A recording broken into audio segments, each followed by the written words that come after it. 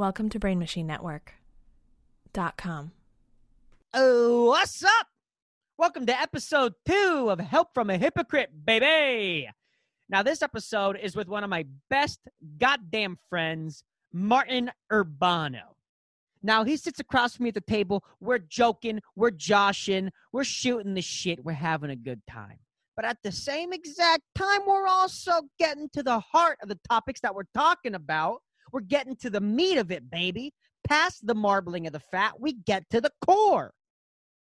And you know, what else can you ask for when you hang out with a friend? You have a couple of laughs, and maybe you walk away learning a thing or two about the world, something, maybe even yourself. What more can you ask for? I'm very grateful that my buddy Martin came through. This is a very fun episode. I had a blast listening back to it, and I hope you guys enjoy as well. Welcome to Help from a Hypocrite.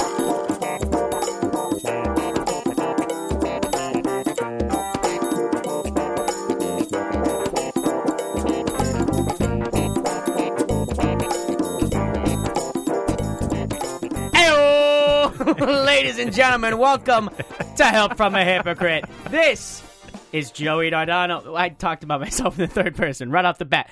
Who I got with me this week? Oh, boy, oh, geez, oh, golly. Very good friend of mine. Give it up for Martin Urbano.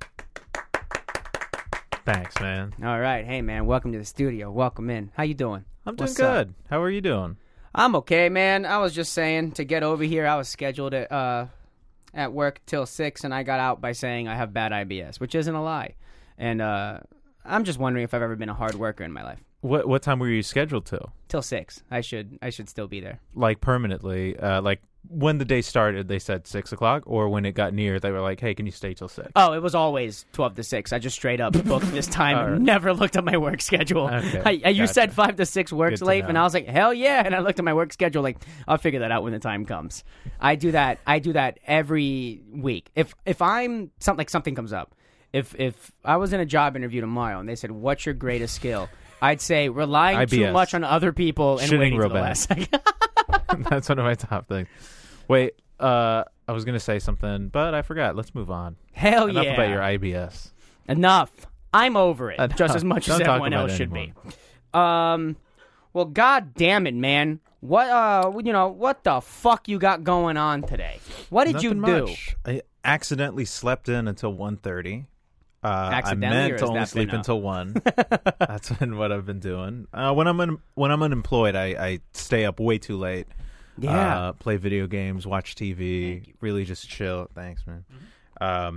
He just handed us some Coffee. Cheers. crystal meth Look that we're at gonna that. smoke on camera. Let's go. Like Elon Musk on Joe Rogan's podcast. For anyone not watching the video, we just took the biggest fucking puff. And I am, holy shit, seeing things I never have Biggest puff. before. My dad hugging me. Look at that. Good one, man. You know Good what? shit. I keep just ragging on my dad. But recently, whenever he sees a show on my Instagram story, he's like, "Is that one important? Should I come up?" He's trying. Oh, Man. wow, that's super nice. He's trying. That's really I nice. tell him no to every single one. I'm like, unless I know for a fact one's gonna be really good, he's not coming. Was he actively unsupportive for a while? Is that what you're saying? No, I mean, yeah, he would miss out on a lot of shit. He wouldn't. What does go miss out of out his way. mean? Let's say growing up, if we had like a fucking baseball game, he wouldn't go just because gotcha. our mom would be there. Gotcha. If I had a comedy show, he wouldn't go if my mom was gonna be there. And that was like starting out, like when I'm like 15. And now, are they kind of on better terms, or is it still just like No. animosity? You'd think time there? would heal all wounds, but you know, that's a blanket statement that doesn't apply to a lot of things. Well, but here's the thing: time heals all wounds is vague enough that it works, because it's like, well, how long is time? You know, Forever. for time goes on forever. I hope so. So maybe you have a kid, and that's what does it. I watch movies. so I know things. But what okay? I've seen is that when you have a kid, that usually brings the family together. Look at that. If your relationship is falling apart, have a kid. Yeah, and that throw really a kid in brings the it. mix, or a grandkid. Make sure to have two. Fuck it. Fuck it. Stay together for the children. I don't know, man. You know, they say time heals all wounds, but they don't talk about the scar tissue. Okay? They don't talk about what goes underneath the... Yeah, you know, I like to make them think. I like to, my thing... Red Hot Chili Pepper song? Scar Tissue? Is that what you're talking about? That you wish you saw. I love Red Hot Chili Peppers. They're a good band. When I saw them, though, they were straight up... Where'd you see them? At the Super Bowl? I paid... It was a $5,000 show, and they only played 3 songs, but boy, were they good. Dude, I went to go see them at... There used to be a music festival. I think it went for 2 years, called The Meadows. That was in the parking lot of Citi Field. Not even on grass, just What's straight Citi up Field? Asphalt. That's where the Mets play. Oh. And is that where we went that time? No, we went to the Yankees. Yankees, that's what I meant. That good thing. Oh, boy, I got fired from that job. But the perks. I got all the perks before, I forgot before about they that. laid That me was off. fun. Thanks for inviting me to that, man. Dude, that was good. You know how much those tickets cost on a normal basis? $3. Dude, those they're like $150 each, those tickets. I'll never sit down there again. Yeah, of course not. Never sit down You don't there. have $150. And if I do, You're ducking out of work early. You get paid hourly? I do get paid hourly. So they were okay. They're like, fuck it. We can go without an hour. Yeah, I mean, 3 other people called out today, and then last minute I'm like, I have to poop really bad. So why'd everybody call out for the Super Bowl? That's or what for I IBS? Think. I don't think everyone has it. I think everyone if it's had contagious, IBS. I'm giving everyone in my fucking job IBS. Shit, man. I've never keep this shit on track, man. I'm losing my mind. I'm never I good. keep talking about IBS. I know I'm never good at hourly jobs, man. I've never been good. I think the longest an hourly job has lasted me is 9 months. And yeah, about the same for me. A year. Yeah. I did one for a year at Something Target. good comes the along, Target you let it go. Cafe. Whoa, wait, cafe, not the store. Cafe. Yeah. We talked about the popcorn the other day. Popcorn, hot dogs, pretzels. We had a little Pizza Hut Express. Yeah, what was the most disgusting thing you had to pipe out every day? What was the most disgusting piece of food you had to prepare? It was all For delicious. I loved it. shoppers. I loved it. Oh, like it's good. It tastes good. But It's a you know, Target. like have you ever been someone to the gets... Target Cafe? Yeah. Yeah. The popcorn's my favorite thing. Popcorn's great. Have you had a hot dog from there? No. I'm kind of It's good. weary of hot dogs from random people. I mean... Did you have know. a bad experience? A bad Let's memory? say... it's not specific. I do have IBS. So if I eat any hot dog, yeah. I don't know if I've mentioned it at all before, but no matter what I eat, I get really bad diarrhea. And this podcast is about IBS? It's about diarrhea. It's about IBS. It's I actually just make people sit across from me while I talk about how hard it is, and then I thank you for your time. That's not too bad. Spin-off podcast, Yeah. an IBS cast, and you just ask people about shitting. And you could have on like a doctor, a shit doctor. What would you call it? A shit Shocker. doctor. No, that's not it. Endocrinologist? No, that's like I think That's actually penis, it, I believe. right? No, or that's a penile. penologist. Urologist. That's yeah. Urologist is for your urethra? Have a doctor who talks about shit on. You try to have your goal be to get the Squatty Potty inventor on, and then just have like comedians on telling stories about when they used to shit themselves and like what the last time they remember shitting themselves or like. I'm just saying, spin-off podcast, Patreon only, exclusive. I would personally. I don't know if I'd be proud of being the person. Yeah, I pay $30 a month, and for 1 hour a week, I get to hear people just talk about diarrhea they had in truck stops. I went on a date with funny. Sophia once to go see the movie Poop Talk. You ever heard of that? What? We had Movie Pass, and we were. Is that going, really a movie? It was really a movie called. I thought Poop you were doing some horrible bit. but horrible, it's a real... unfunny, stupid bit. Dude, it was a movie called Poop Talk, and it was a bunch of comedians talking about terrible poop stories. Oh. And it was an hour and 20 minutes long, and about 20 minutes in, we were like, got it. I get it. And but horrible movie idea, unbelievable podcast idea. But my Movie Pass wasn't working. Sophia got a ticket, and I paid $15 to go see that movie. And I don't think I've ever regretted paying money to see a movie Who was as in much it? as I was. Oh, I remember Camille Nanjiani pre abs. Oh. And I think literally almost every other comic I could think of. There was like Bill Cosby. Bill Cosby right before the case. Right before the case, he said, "Well, one day..." I'm not gonna do Do the it. impression. Do it. Like, Don't do it. Don't do it. Oh my god! I think the can't believe worst you're part, actually going to do I was ramping up. I was getting the mouth ready. When you were like, what was your friend group when you were in high school? Were you kind of like I always hung out with like the older kids. I didn't have any. You know, did you? Well, everyone, even if you didn't have any, you had some. Yeah, I was a floater, man. I floated for years, and then I had junior year. I fell in with the seniors, like all the senior theater people, and then exactly that's what happened with me. Yeah, you kind of hang out with the older kids. And would they like peer pressure you into doing stuff? Because you seem like if they said, "Hey Joey, go fucking jump off this bridge," you'd be like, "I did jump off of one bridge." Whoa, you know, and you do like some silly bit about it. And did you really jump off? I did. Bridge? It was the Boynton Inlet. Absolutely fell into water that was way too deep and way too far, and I don't know how to swim well. Oh my god! But there's a photo of me doing it, and it looked good. Yeah, this is actually Joey 2.0, and he's less succumbing to peer pressure. And why did you do it? I really wanted them to like me. Exactly. You know what I've really solidified in my life? I've really solidified being the guy who goes, no one's gonna do that. Joey would do that, and I've really solidified my plate. I mean, if you want me to just go, I mean, growing up, if you're, go in the middle of the dance floor, rip your pants, and just dance like an idiot, jump and off. How old of are this. you when 27? I failed high school 5 times. I mean, I'm like 18, man. I'm old enough to just know what I'm doing. You're acting out to keep friends, I don't know. It was always my thing, just being loud and obnoxious. And then the teachers would like me because I'd sit in their office and be real, and they'd go, "Where's this during class?"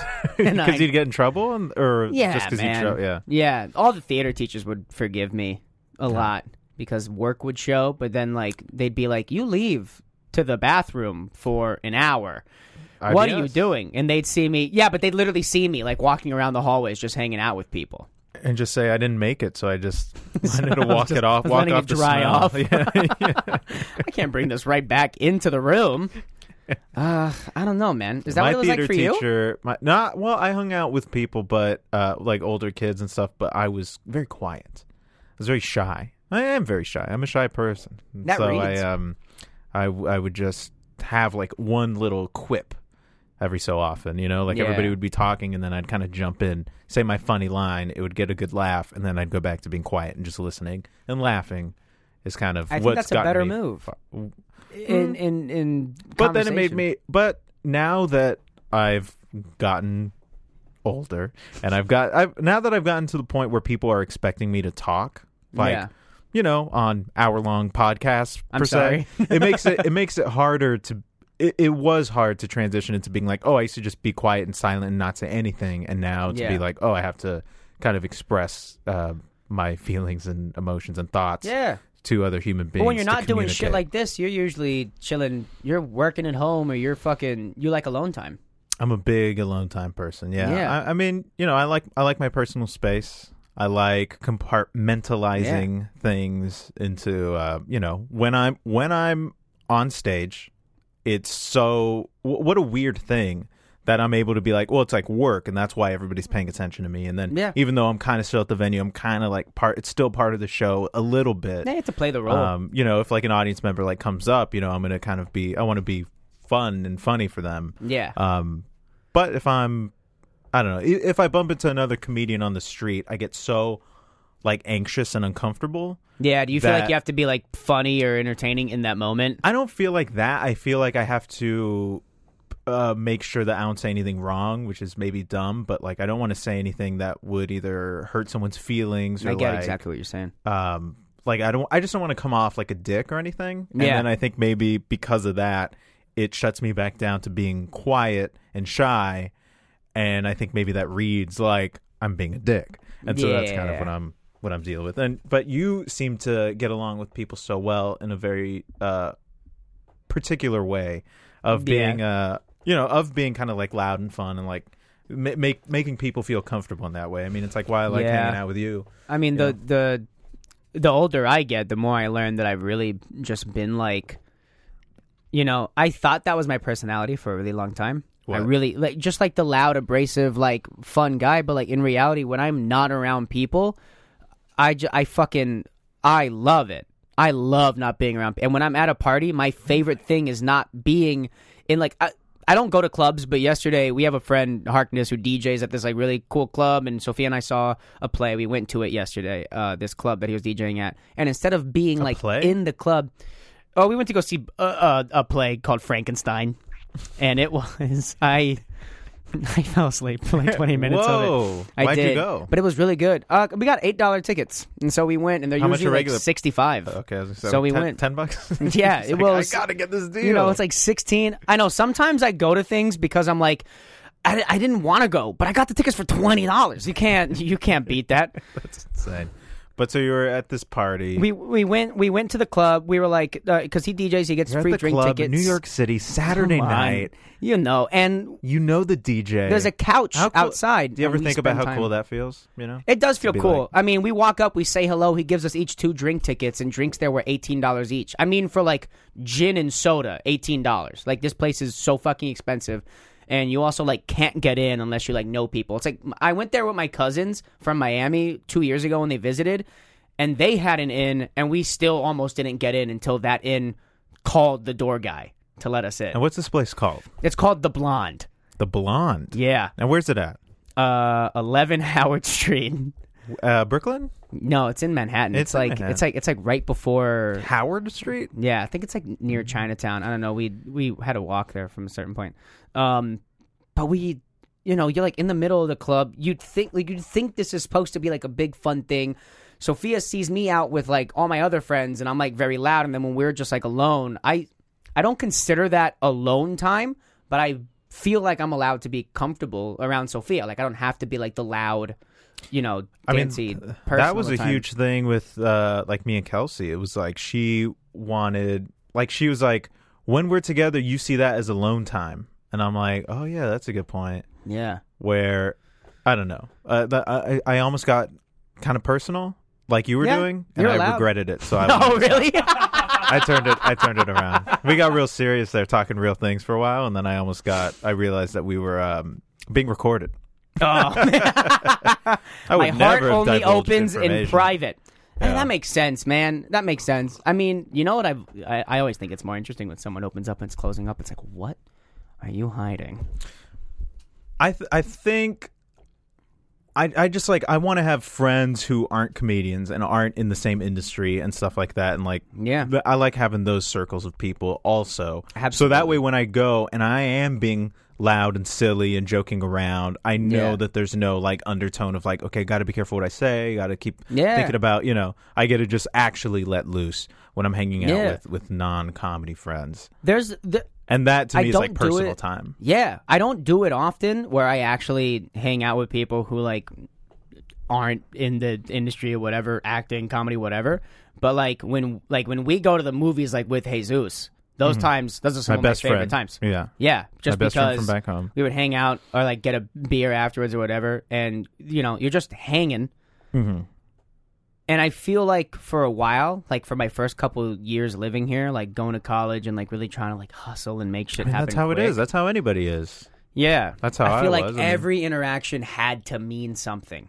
Oh, that's unhealthy. It's so unhealthy. It got to the point where, I mean, my mom, every time she'd see me or FaceTime me or visit, would be like, "You have to sleep," and I'd be like, "But fucking, we pay so much money for me to go to school here or live here," and then after the fact, it's like I pay so much money just to like live. If I'm living in New York, I need to be doing things all the time, and so like the other And day, how long ago did you feel like that stopped? Like you kind of like had a it different still mindset? happens. It still fucking happens, dude. But It what happened the happens. other day? I mean, just like there was this other day I stayed at home and like I bought the new South Park game. It's not new, it's 2 years old, but The Fractured Butthole? The Fractured Butthole. That's good. And I beat it, but like, and it's like a solo game, I so didn't I'm not play it, even but I heard. online. I'm not even playing with my little brother like on the microphone talking. It's like just me listening, playing, and that's like I'm zoning out. yeah. But then I'm staying up late. I'm staying up until like 2:30 in the morning playing that game. So I'm The still fact that not. you think that's late is really funny because I told you that I didn't go to Get up at sleep. 1:30. I didn't go to sleep until 5 a.m. last night, and Well, I that's was fine if I'm desperately doing trying to go to things. sleep early. Wait, did you do shit last night, or were you just I home? was playing fucking video games. I was Hell playing yeah. Hollow Knight. You ever play Hollow Knight? No. Shit's cool. Was that on Switch? You play it? I don't. It is on Switch. Dude. It might be on other stuff too. But No, but there was that's just a my big old sale on the Switch and Xbox, and I bought like a shit ton of games. Yeah. And I played there- Resident Evil 4 for the first time. Like I was just gonna got buy into that. video games. It's good. I never played it before. Isn't it's awesome. four's the one that like made them famous? Like the original one that was like Yeah, it was for PS3. It was huge. Everybody says it's the best one up until this new remake came out that's only available on motherfucking PS4, fucking. I hate not that. Nintendo Switch yet. I hate that, but it's also the video game equivalent of like Netflix and Hulu and shit. But instead of $10 a month, you have to buy a new $400 console and then the $60 game. Yeah. I don't know. That being said, you know Marvel Ultimate Alliance is only on the Switch. I don't know The new one? I don't know what that game is.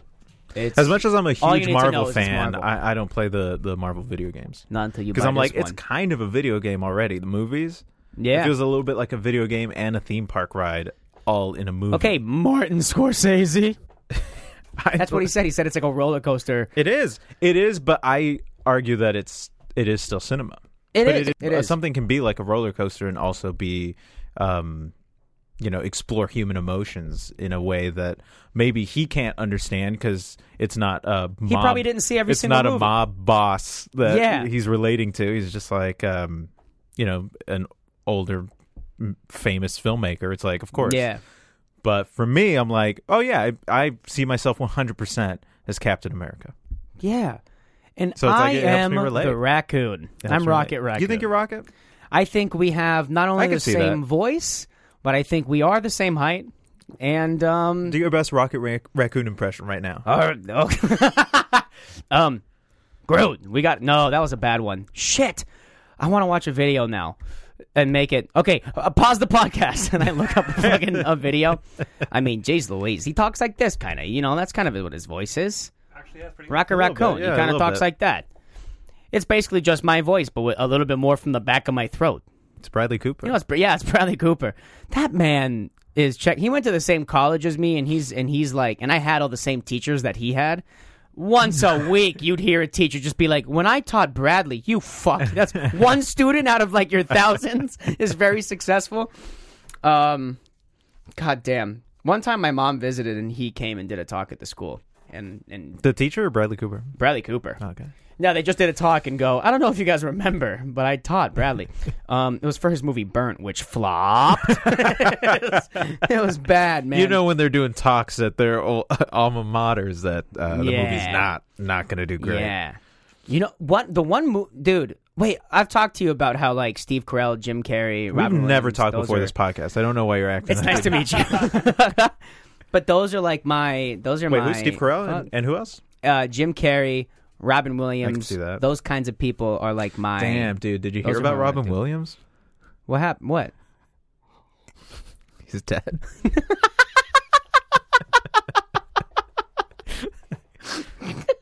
How genuine you were like, wait, what? Like you missed what something? happened? I thought you were about to tell me he came back. Oh yeah.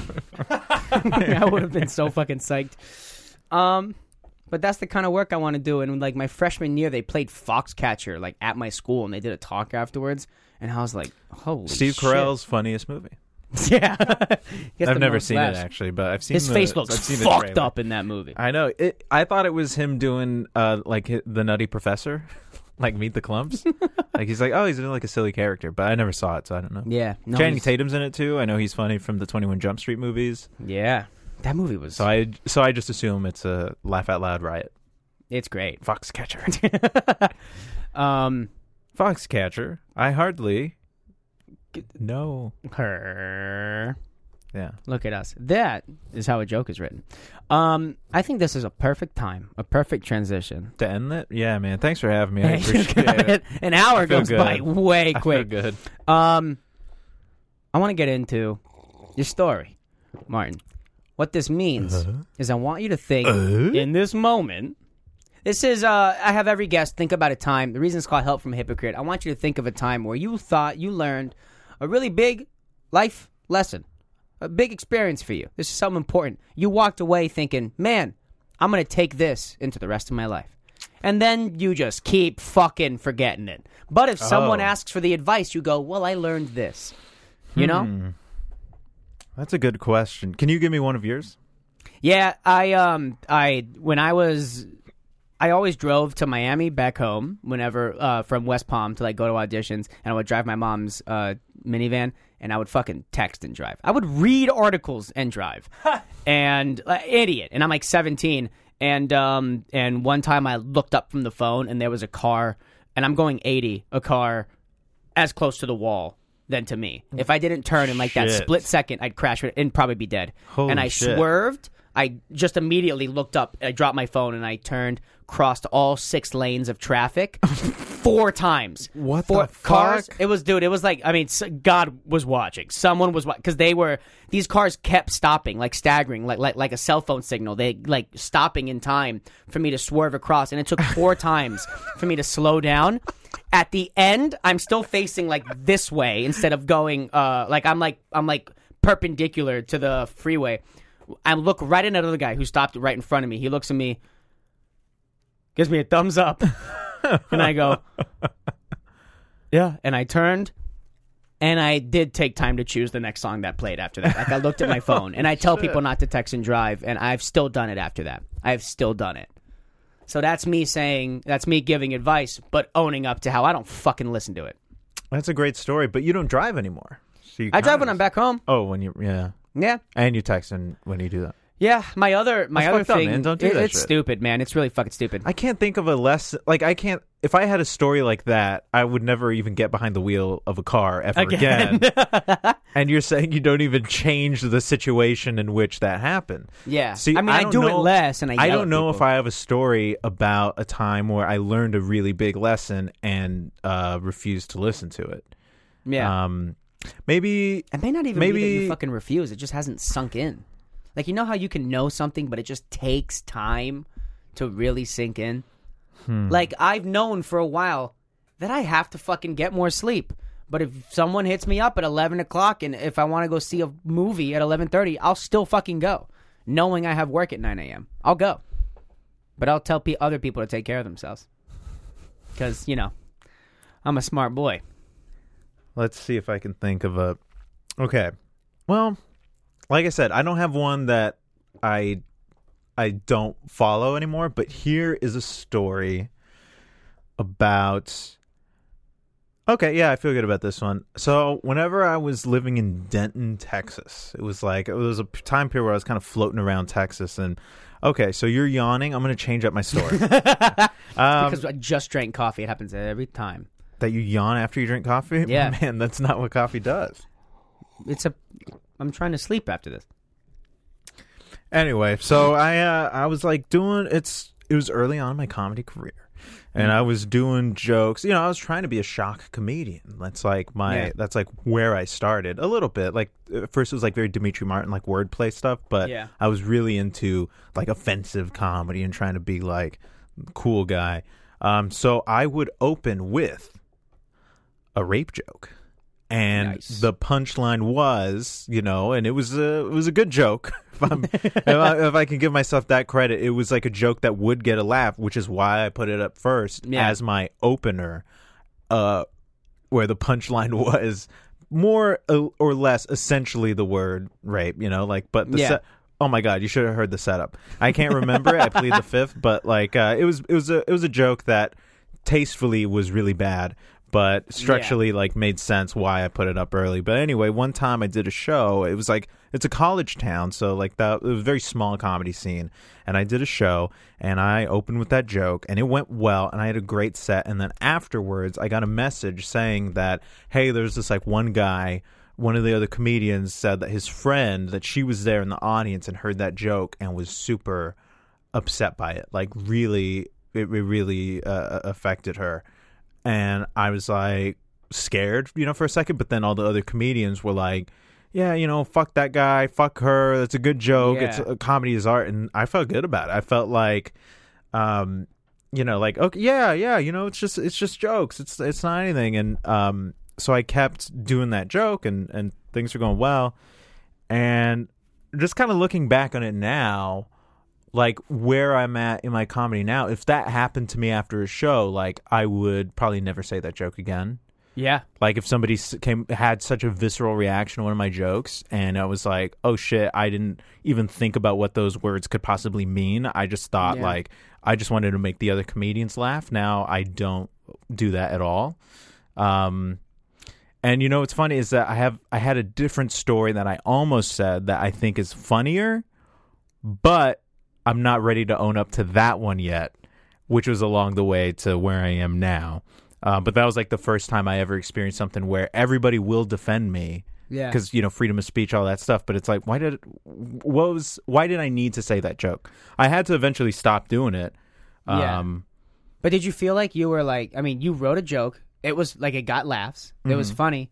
And you're also like starting out, you were like, as a comic, I'm committing to the fact that this gets laughed. It laughs. It's funny. So I feel like I'm not committing to this if I give up on it. Yeah, but like, to me, the audience dictates what is, the audience. You have to listen to the audience, and that's what all comedians say anyway. It's like, oh, if it gets laughs or if it doesn't get a laugh. Now, if it gets laughs, that's just like part of it. It's like, what are they interpreting from it? Is kind of where my mind's at now. Yeah. I actually used to. Okay, here's another one. So a joke I opened up, and one of my go-to openers is when I say you say poor. Yeah. Kill the poor. And then I get to laugh. The audience is like, the poor, fuck the poor, of course. Yeah. And that joke was a lot different before I moved to New York when I was living back in Texas. It used to be Jews. And as soon as I got to, it would kill in Texas. It would kill. People would love it.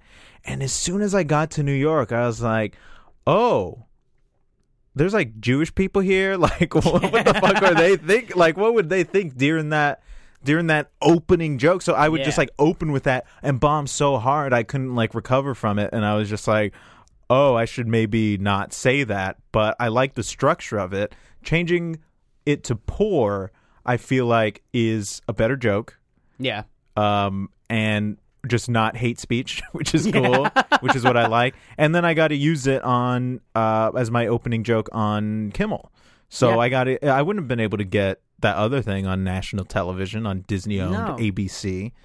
But because I changed it and was like, okay, maybe there's a way to still get the same amount of laughs and then also not be like promoting Nazis. But I just thought, what is the most offensive thing I can get somebody to say? Like, Bo Burnham has a joke very similar in a lot of ways in his special Make Happy. Yeah. Do you know which one I'm talking about by chance? Remind me. It's like, he's like, white people are all the same. We like the same things, like peanut butter and jelly. Yeah. And then he's like, we like the same chips, salt and vit. And then the audience says it. And then he like so glad you kind of plays with that. Yeah, I know you'll just do it. But yeah, that kind of is like that thing of what can you get the audience to say that's like a fucked up thing. Yeah. But also anybody looking. And you know what? Maybe this is fitting into the theme finally as I wander my way through these stories, is that when I was back in Austin and I did that joke, somebody came up to me and he was like, that's anti-Semitic. And I was like, fuck you, no, it's not. He's like, I'm Jewish, that is anti-Semitic. And I was like, screw you. And then so I just kept doing it until I got to New York and had to experience it for myself. But the thing is, like, that guy and then the other guy the first time with the who had the friend who hated my rape joke, both of those times, those comedians were not considered good comedians. And I was considered the good comedian. So I got to get away with whatever I wanted. Yeah. And because their protests were coming from bad, quote unquote, bad comedians or just not popular people, everybody had my back on it. Yeah. Everybody was like, we're on your side. And it was like kind of seeing that power. I was like, oh, shit. I don't want to do that. Yeah. Yeah. You think when you're in a position like that, you're going to get away with more things that like... I could get away with so much stuff that I don't want to get away with because I'm like... I think you could murder. Well, that brings me to another story. I used to open myself by murdering a person and then the PC police.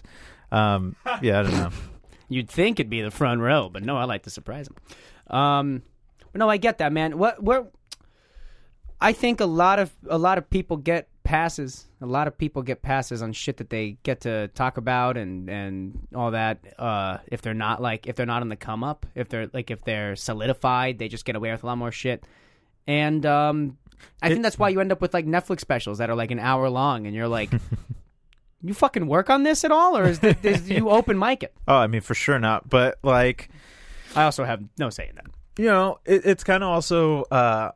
It kind of reminds me of like during like the Me Too movement, you know? Like, have you noticed that the unfunny comedians that people didn't like, when there was an accusation about them, like people were like super on board, and then anytime that there was like a funny person with like multiple accusations, that they were like, "Well, let's come on, we don't know about that," you know? Yeah, if you're funny, if you have the power, you can kind of get away with a lot of stuff. Mother's Day is almost here, and you can get her the most beautiful time-tested gift around, a watch she can wear every day from Movement.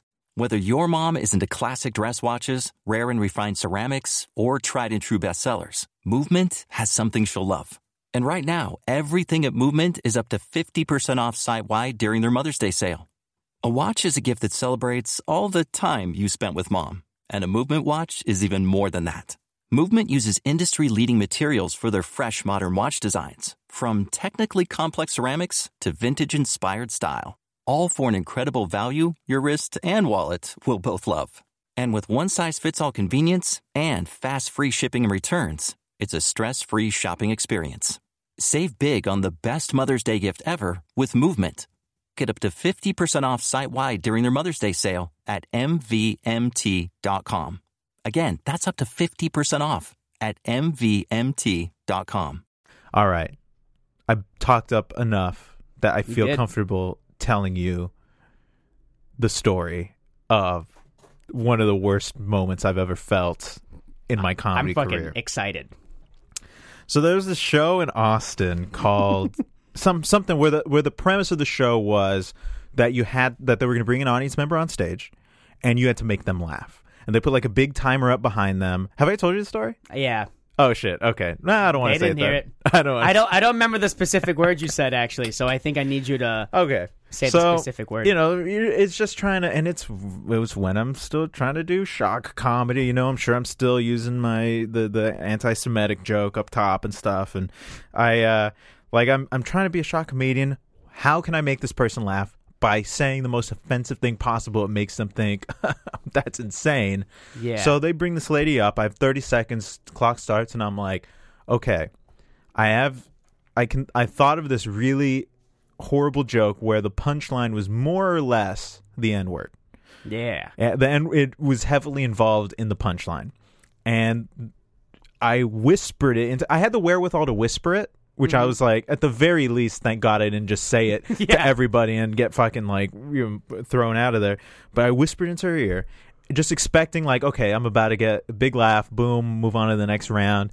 And she just like, I felt as soon as it left my lips, I was like, oh, I did the worst thing I've ever done. And she just kind of like looked, white lady, she was like, anybody who knows me knows that there is nothing I would find funny about that word and about that. And then the host was just like, well, we have to hear what you said. And I was just like, no, you do not. You do not. I fucked up. Like, my face is just like burning red. I just start like kind of like sweating and just like I'm like panicking. And she gets up, she goes back to her seat, and the host is just like trying to recover. And I see she sits next to her black friend. And just like I'm just like, why did I think that was like, I knew it was a horrible thing to say. Like, I just felt it was the worst I'd ever felt in my entire comedy career. And I just kind of like gritted my teeth through the rest of the show. And then as soon as they were like, all right, that's all right. And I was out into the parking lot, and I had to like call up Kelsey, and I was just like crying. I was just like, fucking, I don't know what I'm doing. Like, why, what the fuck am I? Oh, that was one of those I fucked up my life moments. That's when I feel like I really kind of learned all of that about what is like offensive comedy and what it means. And like, you know, that person is always going to be like, so remember that racist comedian who we were at that comedy show in Austin, Texas, and thought it would be a good idea to say that. And so those 3 moments, I feel like, Yeah. when I was making rape jokes, being racist, and being anti-Semitic, Mm-hmm. those moments have made me the Man that you were today. who I am today, basically. I mean, I think one of the worst things about this is that we have to like grow in front of people. Always. well, yeah, but you get to grow in anonymity, and then as long as you actually take those changes to heart and then move forward, knowing that and being able to acknowledge it. Like, I remember telling that story to people and them just being like, you should not say that story to anybody. And I was like, Yeah. But to me, I feel like it's important to say it because it happened. Mm-hmm. It happened, and I was hugely affected by it. Yeah. And I want to be able to move forward from it. Yeah. And so if I don't tell that story, if I don't talk about it, there are going to be, I mean, I don't know. I want there to be a way to kind of redeem yourself a little bit and to like kind of like be able to move forward from it. And by talking it out loud helps me own it. Yeah. And if that makes me look bad, well, I'm like, yeah, I was bad. It was I like, think owning up it was, to I was something like, makes it better. I was like 20 years old. I was an idiot trying to be a shock comedian, and I'm absolutely embarrassed by the way I acted and the way I was. I don't sign off, like, I don't approve of anything that I said prior to like 3 weeks ago, like I'm just like, I feel like I'm getting better. I as learn time a goes lot on. of things every day that make me feel like, dude, if I just watch like not even just like a tape of me, if I just like read how I texted last week, I'm like, oh, you didn't show any compassion in that text. Like you're not looking at this person like another person. I mean, since you were so open about those, I have. I never was a shock. Like I never like that. Shock isn't like the main thing I ever did, but I did rely on it a lot when I started out. When I was 15, when I used to do this joke. I still have a speech impediment that comes up every once in a while if I'm not paying attention, and especially if I'm drunk. Where instead of the letter R, I say W. It also sometimes happens when I'm talking quick. So, and it comes out on stage sometimes. I'll be like, Willie, like, and make it up. Oh. I've like learned how to like take care of it. And one of the first jokes I ever wrote that used to kill in Florida, and I think it was funny because a young kid was saying it and didn't realize how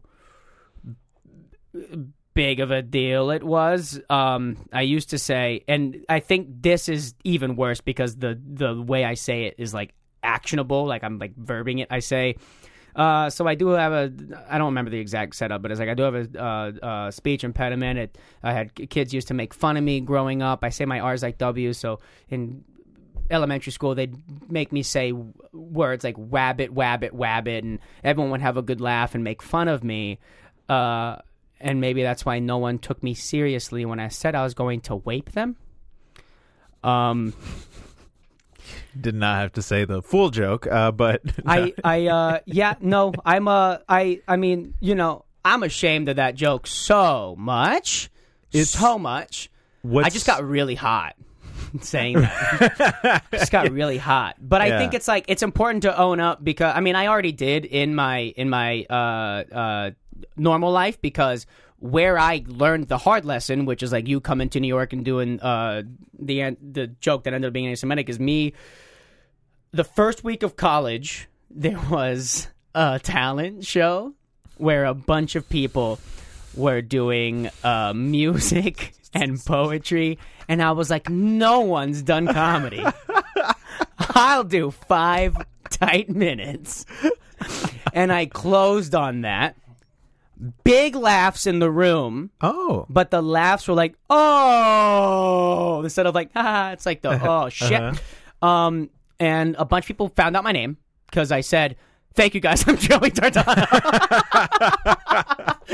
And those sleuths. dude, I mean like 27 Facebook messages the next day from a bunch of people I do not know who go to the college, all telling me how the joke hurt them, affected them, offended Holy them. shit. How many times had you done that joke before, per se? I think if you really were to count them, like maybe like 15. And how did times. those 15 times prior go? They always went well. Always went well. They always went well. Right? They go well until they don't. Yeah, and like this is really before. I mean, this is really before I think I learned how much stand-up is different than I think movies and music and plays, where you are really held accountable for what you say, because at the end of the day, you got to choose what in that moment you said. So whether you're playing a character or you're not being yourself, like 100%, Well, that's still like, you know, those are words you chose to say.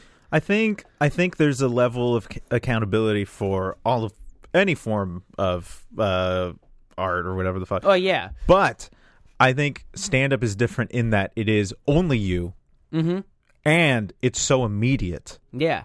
So That- it feels yeah. like it's part of who you are. Like if Yeah. you brought it up, like recently I've been doing a lot of crowd work and making songs up on stage, and like I've learned a lot about what I genuinely think is funny instead of things I prepared, because I'm like, oh, this is how I am, like if I'm making stuff up on the spot. And luckily none of it's racist. But but like just I don't know. What happened after those 27 messages? And were I were really- they? I didn't Was do it comedy from? for, Was like, it from mostly women, or was it For mostly women. a mix? There's a couple of guys, but it was mostly women. And it was the first week there, and like my mom just dropped me off, and I was like alone, Fuck, and yeah. I was like, I am so embarrassed to like show myself, because with music you get to like play your songs, and if they don't like your songs, you know, at least you made a cool sounding thing. You made a thing. You get to walk away with Well, the thing is, though, if they were singing about rape, also, I think they would have gotten a musician could have Yeah, also felt. But come on, if the song sounds good, they're gonna get away with it. No, I mean, aside from yeah, that sounds. Hey, it's thanks different because because I got to, you know, I go up in front of people I don't know, mad confident. I'm a comedian. And I'm still really relying on saying things that are fucking fucked up. Like, to me, if I can remember what I thought at 18 when I said that joke, was I thought it was funny because, I mean, if you know me, of course I would never do that. That's but everyone's big thing. Yeah. I mean, I think it's mostly just like not thinking about other people, and only thinking about yourself. Yeah. Is like that's how I describe what I did with all of my fucked up jokes and messed up jokes that I don't like. I just wasn't thinking about other people's experience. I wasn't thinking about the audience. I was just thinking about like, how do I make other comedians laugh? Because other comedians are just like me in that they just you know, don't experience that stuff, which is also completely wrong. Yeah. Comedy's weird, man. It is. I mean, I have this new bit where it's like me taking that into account and like learning. What if how it's to, like, just you say the same bit again? Just like, I got this. I think I'm bringing it back. a new bit. You know when you look through old notebooks, you find like, oh, that was a good one. Why did I used to stop kill. doing it? It's a new joke about like family back home. Some of them they do use the N-word still. They say it. Because Because they're quoting my joke. Anyway, they're like, you know that joke that you do that I really like? You say, but no, like I have to tell them each time that I'm home, like fucking not to say it. And like the initial way, I remember like the first time I like ever said this joke, it did kind of sound like I was going to say the word or like whatever, and I was like, oh, you have to like, you know, bring up the topic in a clear way, and then like really step by step. it just makes you think more, and it's the longest I've worked on a joke. It's harder work, but that's like this is the easiest job of all time to do comedy. Yeah. Maybe not of all time, but No. I wonder if anything would be easier. But no, it seems it's pretty fucking easy and pretty lax in what you have to do and like requirements and stuff, that to do just an extra little bit of work, it's like, yeah, I'm going to do that work. I want it But to the be work good. feels like Or- a lot of extra work when or normally you just get to go up and fucking. I mean, I guess, but I'd rather do that work and actually think about other people and kind of anticipate, like, okay, what does this mean and how are people going to react to it, than just say it out loud and then people get mad and that makes me feel horrible. Yeah. And then I have one of two things, either crumble or become, somebody who's just like, well, fuck all of you then. I'm going to say Yeah. whatever I want. And it's like, okay, so you only listen to the audience when you're in a venue where the audience doesn't care, I don't know. Yeah. I want to play everywhere. Yeah. How long did it take you to get out of the I don't know if you 100% went through this, but how long did it take you to get out of just trying to make comics laugh rather than like mostly the audience? You get what I'm saying? I always try to make the audience laugh, but I really cared if the comics in the back laugh. I'm like, "Oh, that's a real joke." Then, Right. I always wanted to make everyone laugh. But when my audience was mostly comics, because when you're first starting out, it's mostly just open mics and mostly just Yeah. shitty shows where the audience is pretty much just Mostly comedians. comics hanging out. So I was always just trying to make everybody laugh. So I think it helped me transition better just as more regular people were in the audience and then me being like, okay, let me try to make them laugh. Yeah. Yeah. Word. Look at us, man. Look at us out here in the world. Do you usually talk about comedy a lot, or is it like usually about more personal experiences and stuff? We usually talk about comedy, and then what I like about this podcast is that I like that people feel open and they get deep. I love that, man. Yeah. I love it. I mean, we should definitely cut out most of everything we just said, but Yeah. What if I only left the parts where we say bad things? Like specifically that really fucked up thing you said earlier, and then we cut to you saying it. I think this is a perfect time to get into audience questions. Okay? for sure. My only rule, and I don't have many, is when you do give advice, you have to own up to how you yourself have not heeded that advice in the past. For example, if I tell someone not to text and drive, I have to own up to how I still sometimes fucking do it when I'm driving. Because I think the worst thing is people giving advice and not owning up to how they also fucking fuck it up all the time. Here's one that I like. I should really start getting names and locations about where people are from. But hey, if you're listening, this is yours, baby. I have a friend who keeps asking me to work for free since we're friends, not understanding that I usually work for money. This takes away from opportunities, and if it were less frequent, they wouldn't be a problem. How do I tell him to cool it? First of all, I really want to know what Sounds like a sex thing. What you do. All I'm hearing is sex stuff. I can do it once a week. That's what I tell my girlfriend. I'm like, hey, I usually make money to do this. No. Start paping up. This sounds like a creative thing. You know, you're obviously in the arts. And I did. If this is taking away from opportunity, like, what do you do? What do you do? What are you, a photographer? Because, for example, like I know for people who do like headshots and like people who shoot shows, they get asked a lot from friends, like, "Hey, can you just take a shot of me?" And they're like, "Well, I get paid like $200 right to do this. It takes an hour. You want me to set up everything for you?" I can imagine a friend doing that once, but if you're asking your friend to do that like every 3 months because you need a new headshot, you should pay up. Yeah, I would just say, what's the question again? It's exactly let's is the question. read it out. What to tell them? Like Is that how, right? how it says how do I tell him to cool it? But I guess the question is like this friend is asking for this person to work. I'd say ask them that question. And just be like, hey, so I got this friend, this like fucking piece of shit friend who Make just him keeps think. making me work for free, even though I work, I get money. Be real fucking passive aggressive about it. Do you? What do you think I should do? I think ask them. But I have no qualms on either side of it, like either paying someone for their work or telling them, hey, I make money for this stuff now. Yeah. I mean, like a big thing, because when you go back to see family and stuff, and they're like, "Oh, you do comedy. You're doing comedy Tell me now. a joke right now." Yeah, tell me a joke. Now, my whole thing is I say, pay me. And that's then that kind of saves me because what are they going to pay me?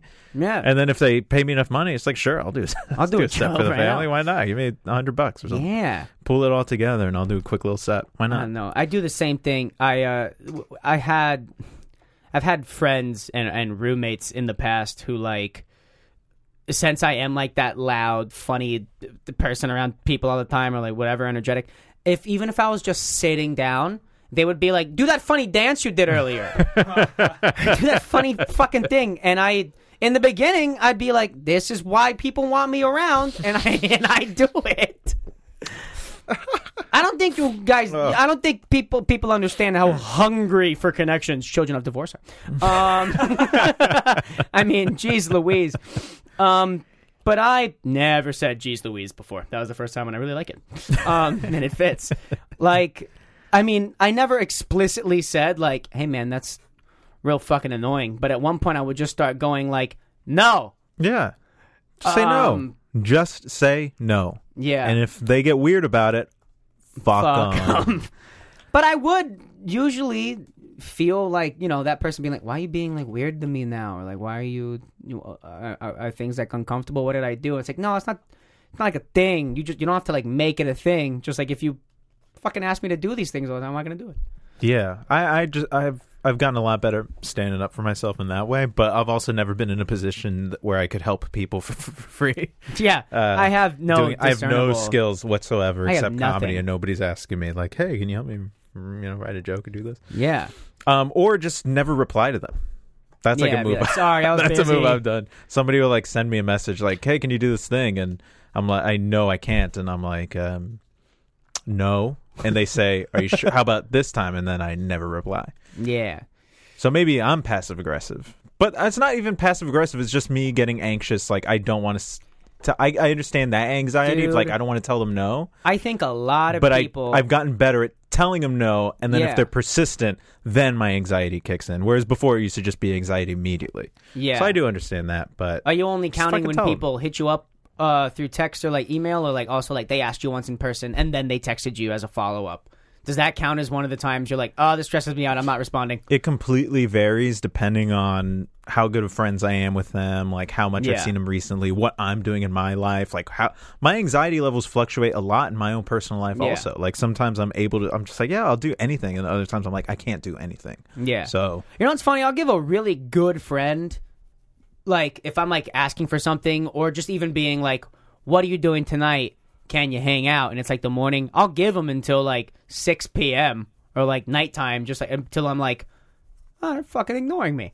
Like I would like know if someone's like busy or not. And also like I'll see that someone texted me sometimes, look at it, go, I'm gonna respond to that later. But now the notification is gone, so I don't have a text to read. Like I think I responded to it and then I'll go about my day and like never get back. I have to give people that patience. As one Apple Watch owner to another, we need this is fucked up. My texting. What happens is I'll look at it and I'll be like, oh, that'll be something I reply to later, and it's that exact thing of like, oh, it's marked unread and I completely forgot. This has actually turned taking my phone out. Yeah, inconvenient.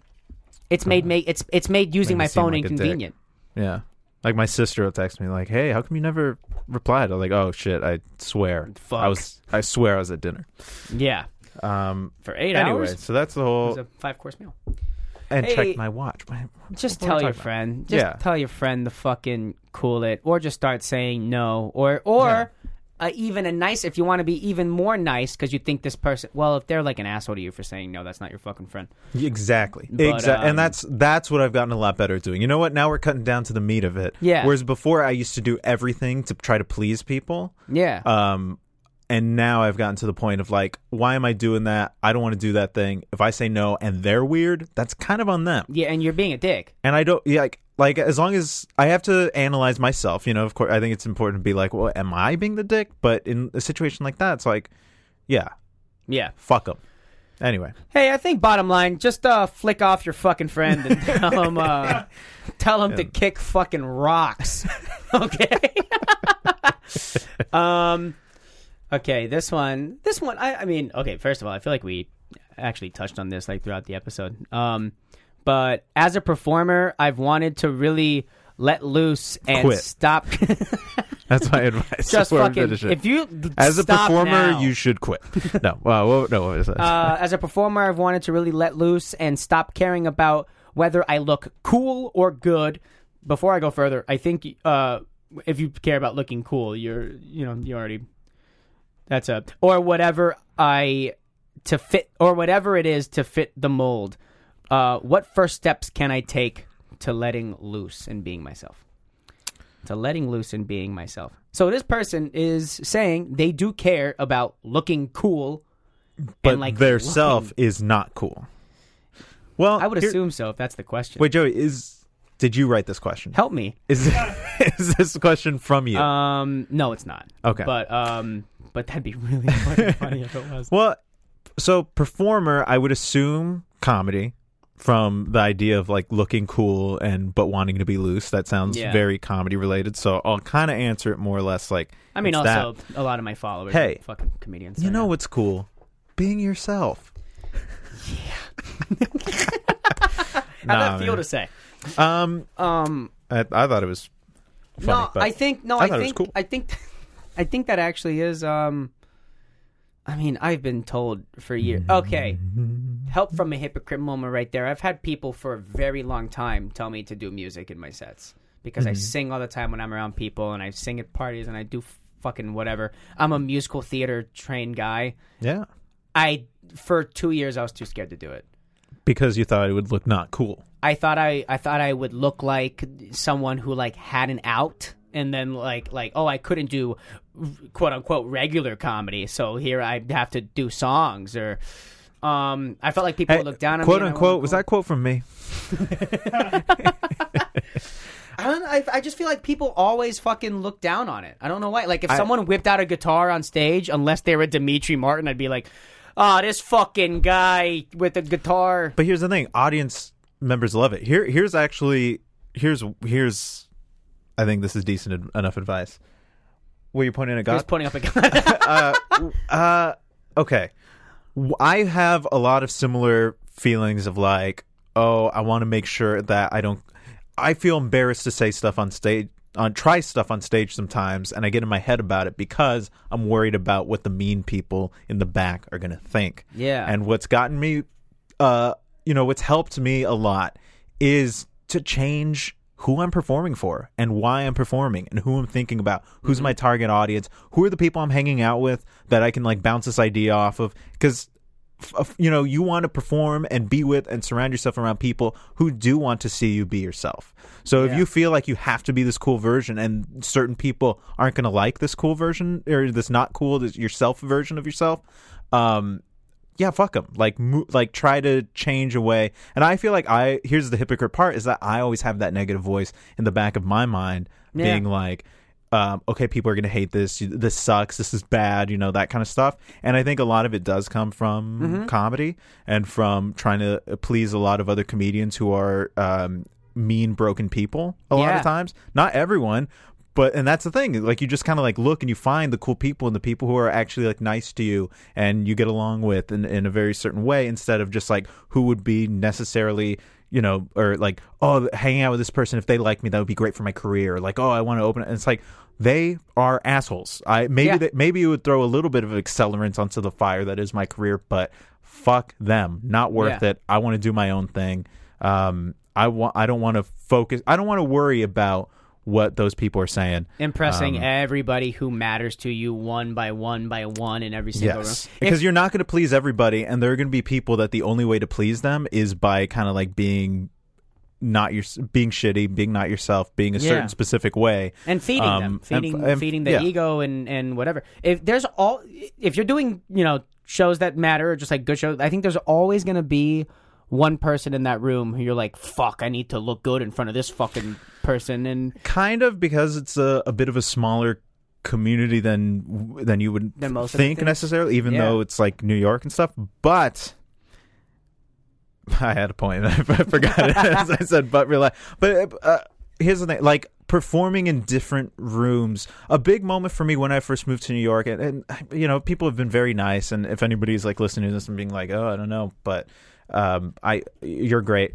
But there were a lot of times where I felt like, okay, this isn't exactly what I want. And then Sally Burtnick and Brett Davis had me on their show, the Macaulay Culkin Show, which still happens every so often, and it was at Shays Stadium, which was like this like indie like warehouse place. Have you ever been there? No, but I've heard a lot about it. Yeah, I believe it's closed down now, It's but closed. it was like maybe I was here for almost a year, and they had me on that show, and that's where I first saw like Anna Fabrega and Brett and Sally, like they were great, and that was like huge for me to be like, oh, these are like weirdos. Like this is what I do. I'm like the weirdo at the clubs, but here I'm kind of like the clubby weirdo.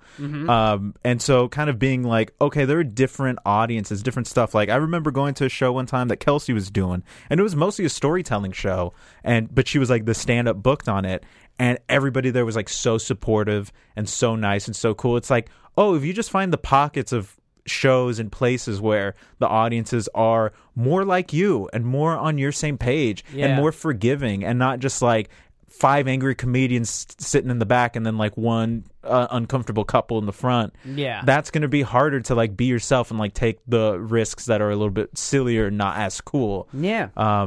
But finding those places, and a big part of it is just like connecting with like cool people, and usually cool people help foster cool rooms and good vibes and all that stuff. That's helped me a lot. I try my best, but I still do horrible shows all the time. Yeah. Where I feel uncomfortable. But I do less of them now. Like which ones to say no to? Kind of. Or Sometimes. not respond to. If anybody's listening, of course I say yes to you, and if I missed it, my bad. Very much. But there have been times now where I get booked by people, and I just like look on their profile, and I'm like, oh, they seem horrible, and so I just say no. Yeah. Like they seem like I would not want to hang out with them, and I do have that luxury now a little bit more. To say no to those. Dude, there was shows, this one show I did. I never go out to QED because it really does take like an hour and 15 minutes to get home from there. Like an hour and a half. There's a camera. Yeah, but it's not audio. Exactly. But like there was this one show. No audio. There was this one show of it was co-hosts, and I like one of the guys. I'd met him before, and had a show. What were their very names? nice. And which was the guy you like? Exactly. But I did the show, and it was fun, and I was like, the train was fucked. I showed up like really late, and I was like the last one on, and they whatever, like 2 people canceled, so they let me go really long, and it was like a really fun show. And then immediately right afterwards, the guy was like, hey, so fucking like, I don't know, like I didn't like that shit or that shit, but I will say, like, if you have any shows, like, I would fucking love to come out and do them. And I'm like, just immediately, I'm like, you weren't the friend who I came who booked me, and I don't know you. You haven't even said hello to me What's his yet. first name? And the sad part is I actually can't remember his first name, but I see his face in my memory. So how did you feel in that moment? Were you like still trying to like please him a little bit, or was this already at a moment where? I was like halfway there, where I was like, oh, for sure, man, just like hit me up. But in your mind, I did you immediately knew go you would talk never... to somebody else. Oh yeah. That's good, because there would be a point in my life where I would talk to somebody like that, and I would be like trying to get them to like me, and be like, oh yeah, A big thing for me is I always thought everybody was joking all the time, no matter what. So people would say mean things to me, and I would laugh them off because I'm like, well, they're joking. And honestly, if you ask them, they'd be like, yeah, I was joking, but they were just really being mean. And if you had a problem with it, then they were joking, kind of thing.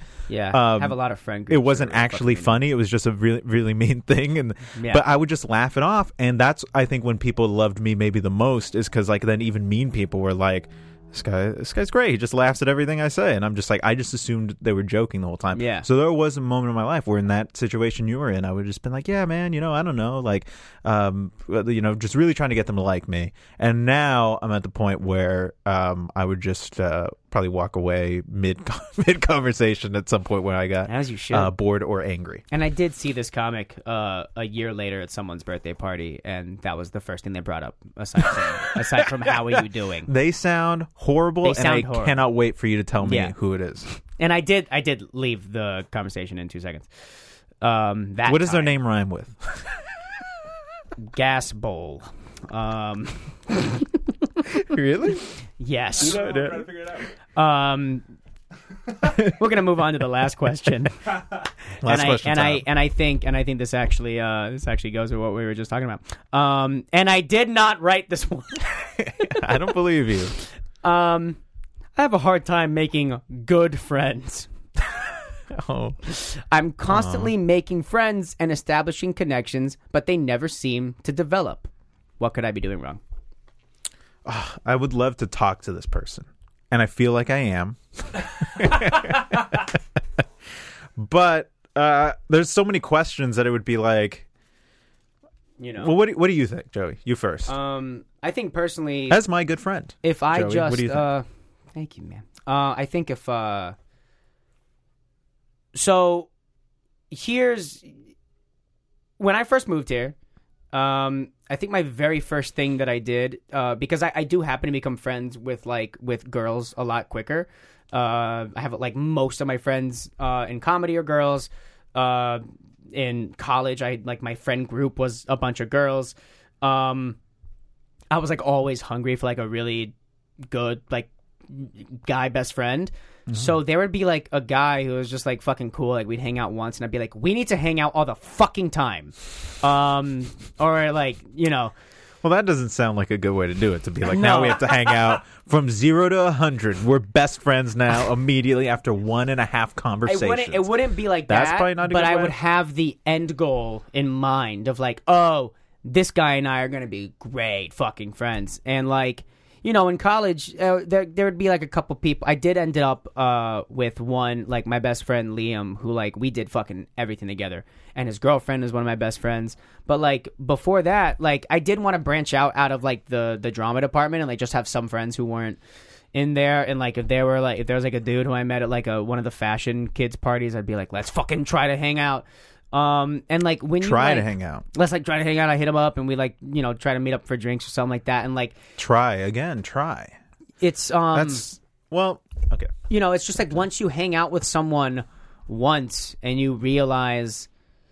I think when you try to force a friendship just because you like who someone is, if you genuinely don't have that spark where like you actually like want to hang out and you care about what they think and you want to talk about shit, if you're forcing it, it's not going to be a good friendship. It's not. You might just be an acquaintance. It also doesn't make sometimes you can get along swimmingly with people, but you're just going to be you just can't hang out like that. And whenever you see them, you have a good time. But I mean, for me, I feel like you just ask them to hang out.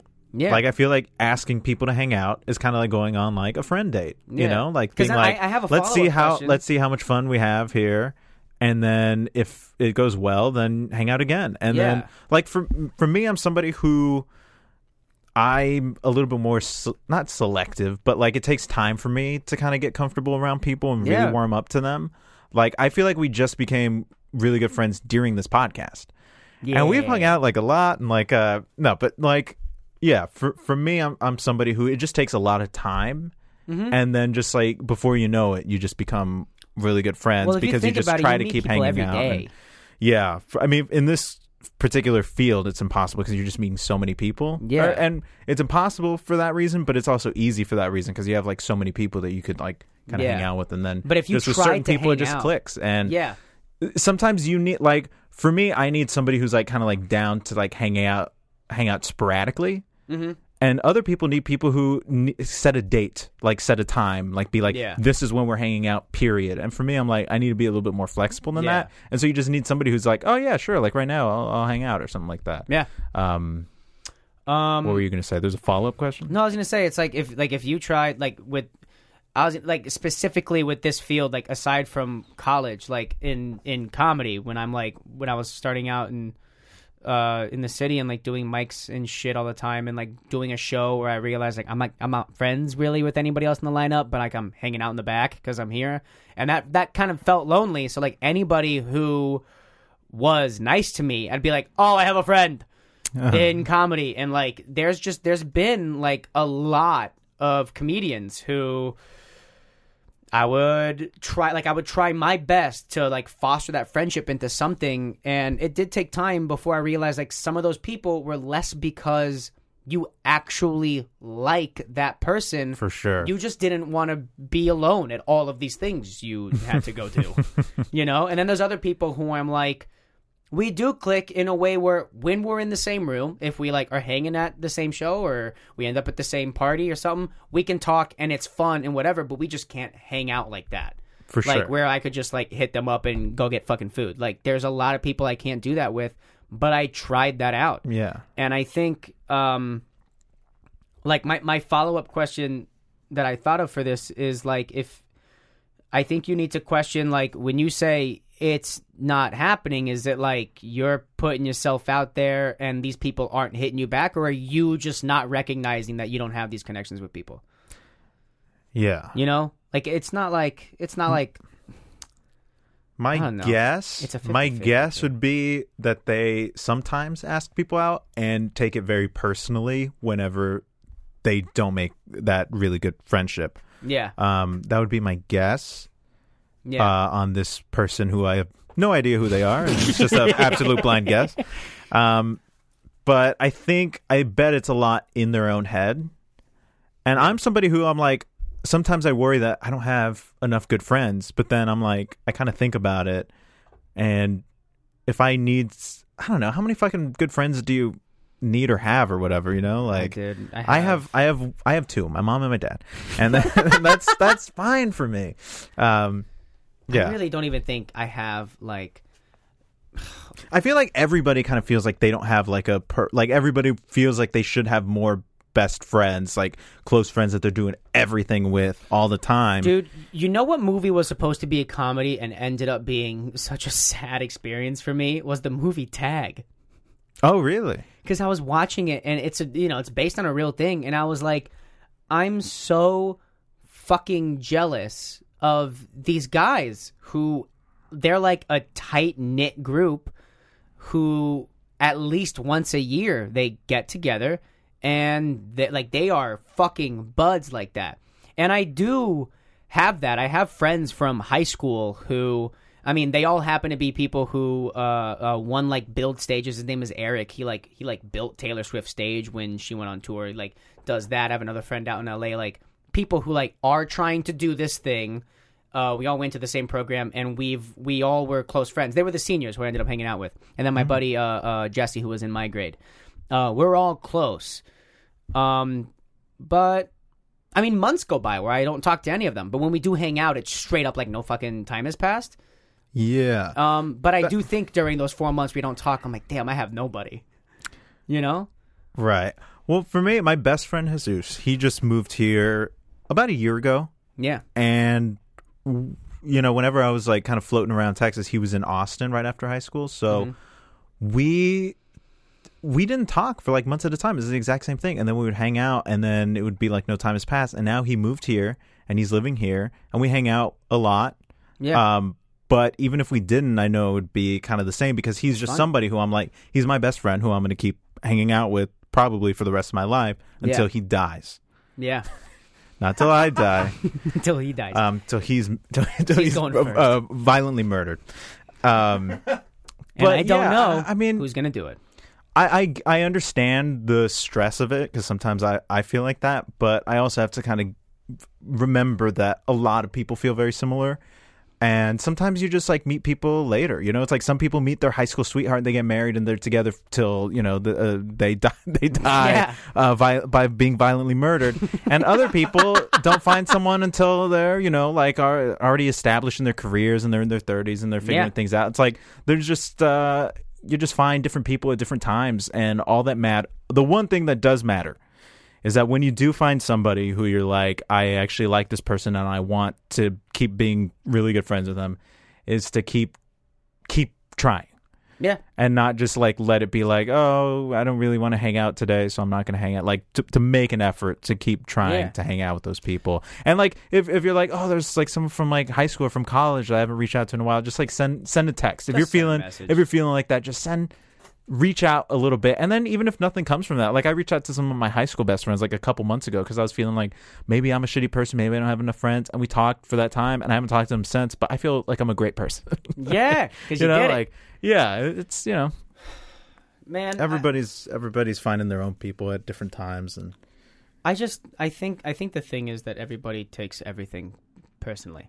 That's a lot of people take a lot of things personally. So and movies and TV shows tell you it's like you're always supposed to be having incredibly witty banter with all of your friends all the time. You know, 24/7. I still fall victim to that all the time. I think I have to like. But if you think about it, it's like if you watch like a TV show, it's like what they're really only hanging out once a week for 22 minutes plus commercials. So they're not even that good friends, you know. And they're just staying in the green room for the rest of the 6 days. And they're all sitting there, kind of like pointed the same way to camera, you know. Yeah. And they're all at Central Perk all the time. Crazy. I don't know. Hey, I guess the other piece of advice is like in a year, if you don't develop a good friend, kill yourself. Jesus, Joey, no. What did I miss? Don't something? say that. You can tell you what. Hey, I person wrote writing the question. Be Joey's friend. Just send me an email. It's my name. Joey will be your friend. Because in 1 year, if you don't have any friends, before you do whatever Joey's suggestion is, try to become friends with him. Yeah. I don't know. I want to say one last thing for this person is if you're really feeling like you don't have like really good friends, whatever work you do, like whatever you do for work, just be really fucking good at it, and that'll feel like a relationship in itself, and you won't feel alone. I feel seen. Uh-oh. Life in the corner being read like a book. That's fun, man. Hey, you know, I think any kind of relationship is a relationship, and that's why me and my bed have been dating for 3 years. I like to bomb right at the end of my podcast. I wanted to let it sit before I made any noise whatsoever. You see, right there, thought I had to say something funny. Couldn't just be honest. Look at that. Hey, I hope we really changed 3 fucking lives at minimum today. I don't know if we did. The reason I like doing this is because, I mean, you know, a lot of, you know, we're funny people, but I think there's also something to be said about being fucking open and honest, man. How long did we record for? Hour and 20. How much of that do you think is usable? Dealer's choice. Joey, what parts do you think you're going to edit out? Starting about 30 seconds into the rest of it. Well, listen to it, man. I liked it. I feel good. As long as you feel good, I feel good. Man, I feel good. Sometimes, you know, I'm trying to be less in my head about like I don't want to like leave here and go to bed, you know, at fucking 5 a.m. and be thinking about like, oh, did I say some dumb stuff? Like, is somebody going to hear that and think I'm dumb or not cool? It goes back to what we were saying. But I'm trying to be better about being like, fuck it. This is just how I talk, and whoever's listening to this, I hope to God they like me. Hey, with that being said, fuck them. Ladies and gentlemen, tune in next week to Help from a Hypocrite. Peace! I like to blow your speaker right there at the end.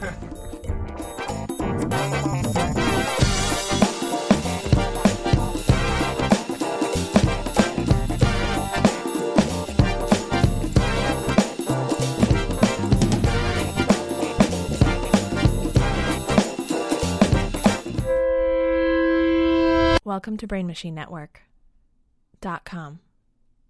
Say goodbye to your credit card rewards. Greedy corporate mega stores, led by Walmart and Target, are pushing for a law in Congress to take away your hard-earned cash back and travel points to line their pockets. The Durbin-Marshall credit card bill would enact harmful credit card routing mandates that would end credit card rewards as we know it. If you love your credit card rewards, tell your lawmakers, hands off my rewards. Tell them to oppose the Durbin-Marshall credit card bill.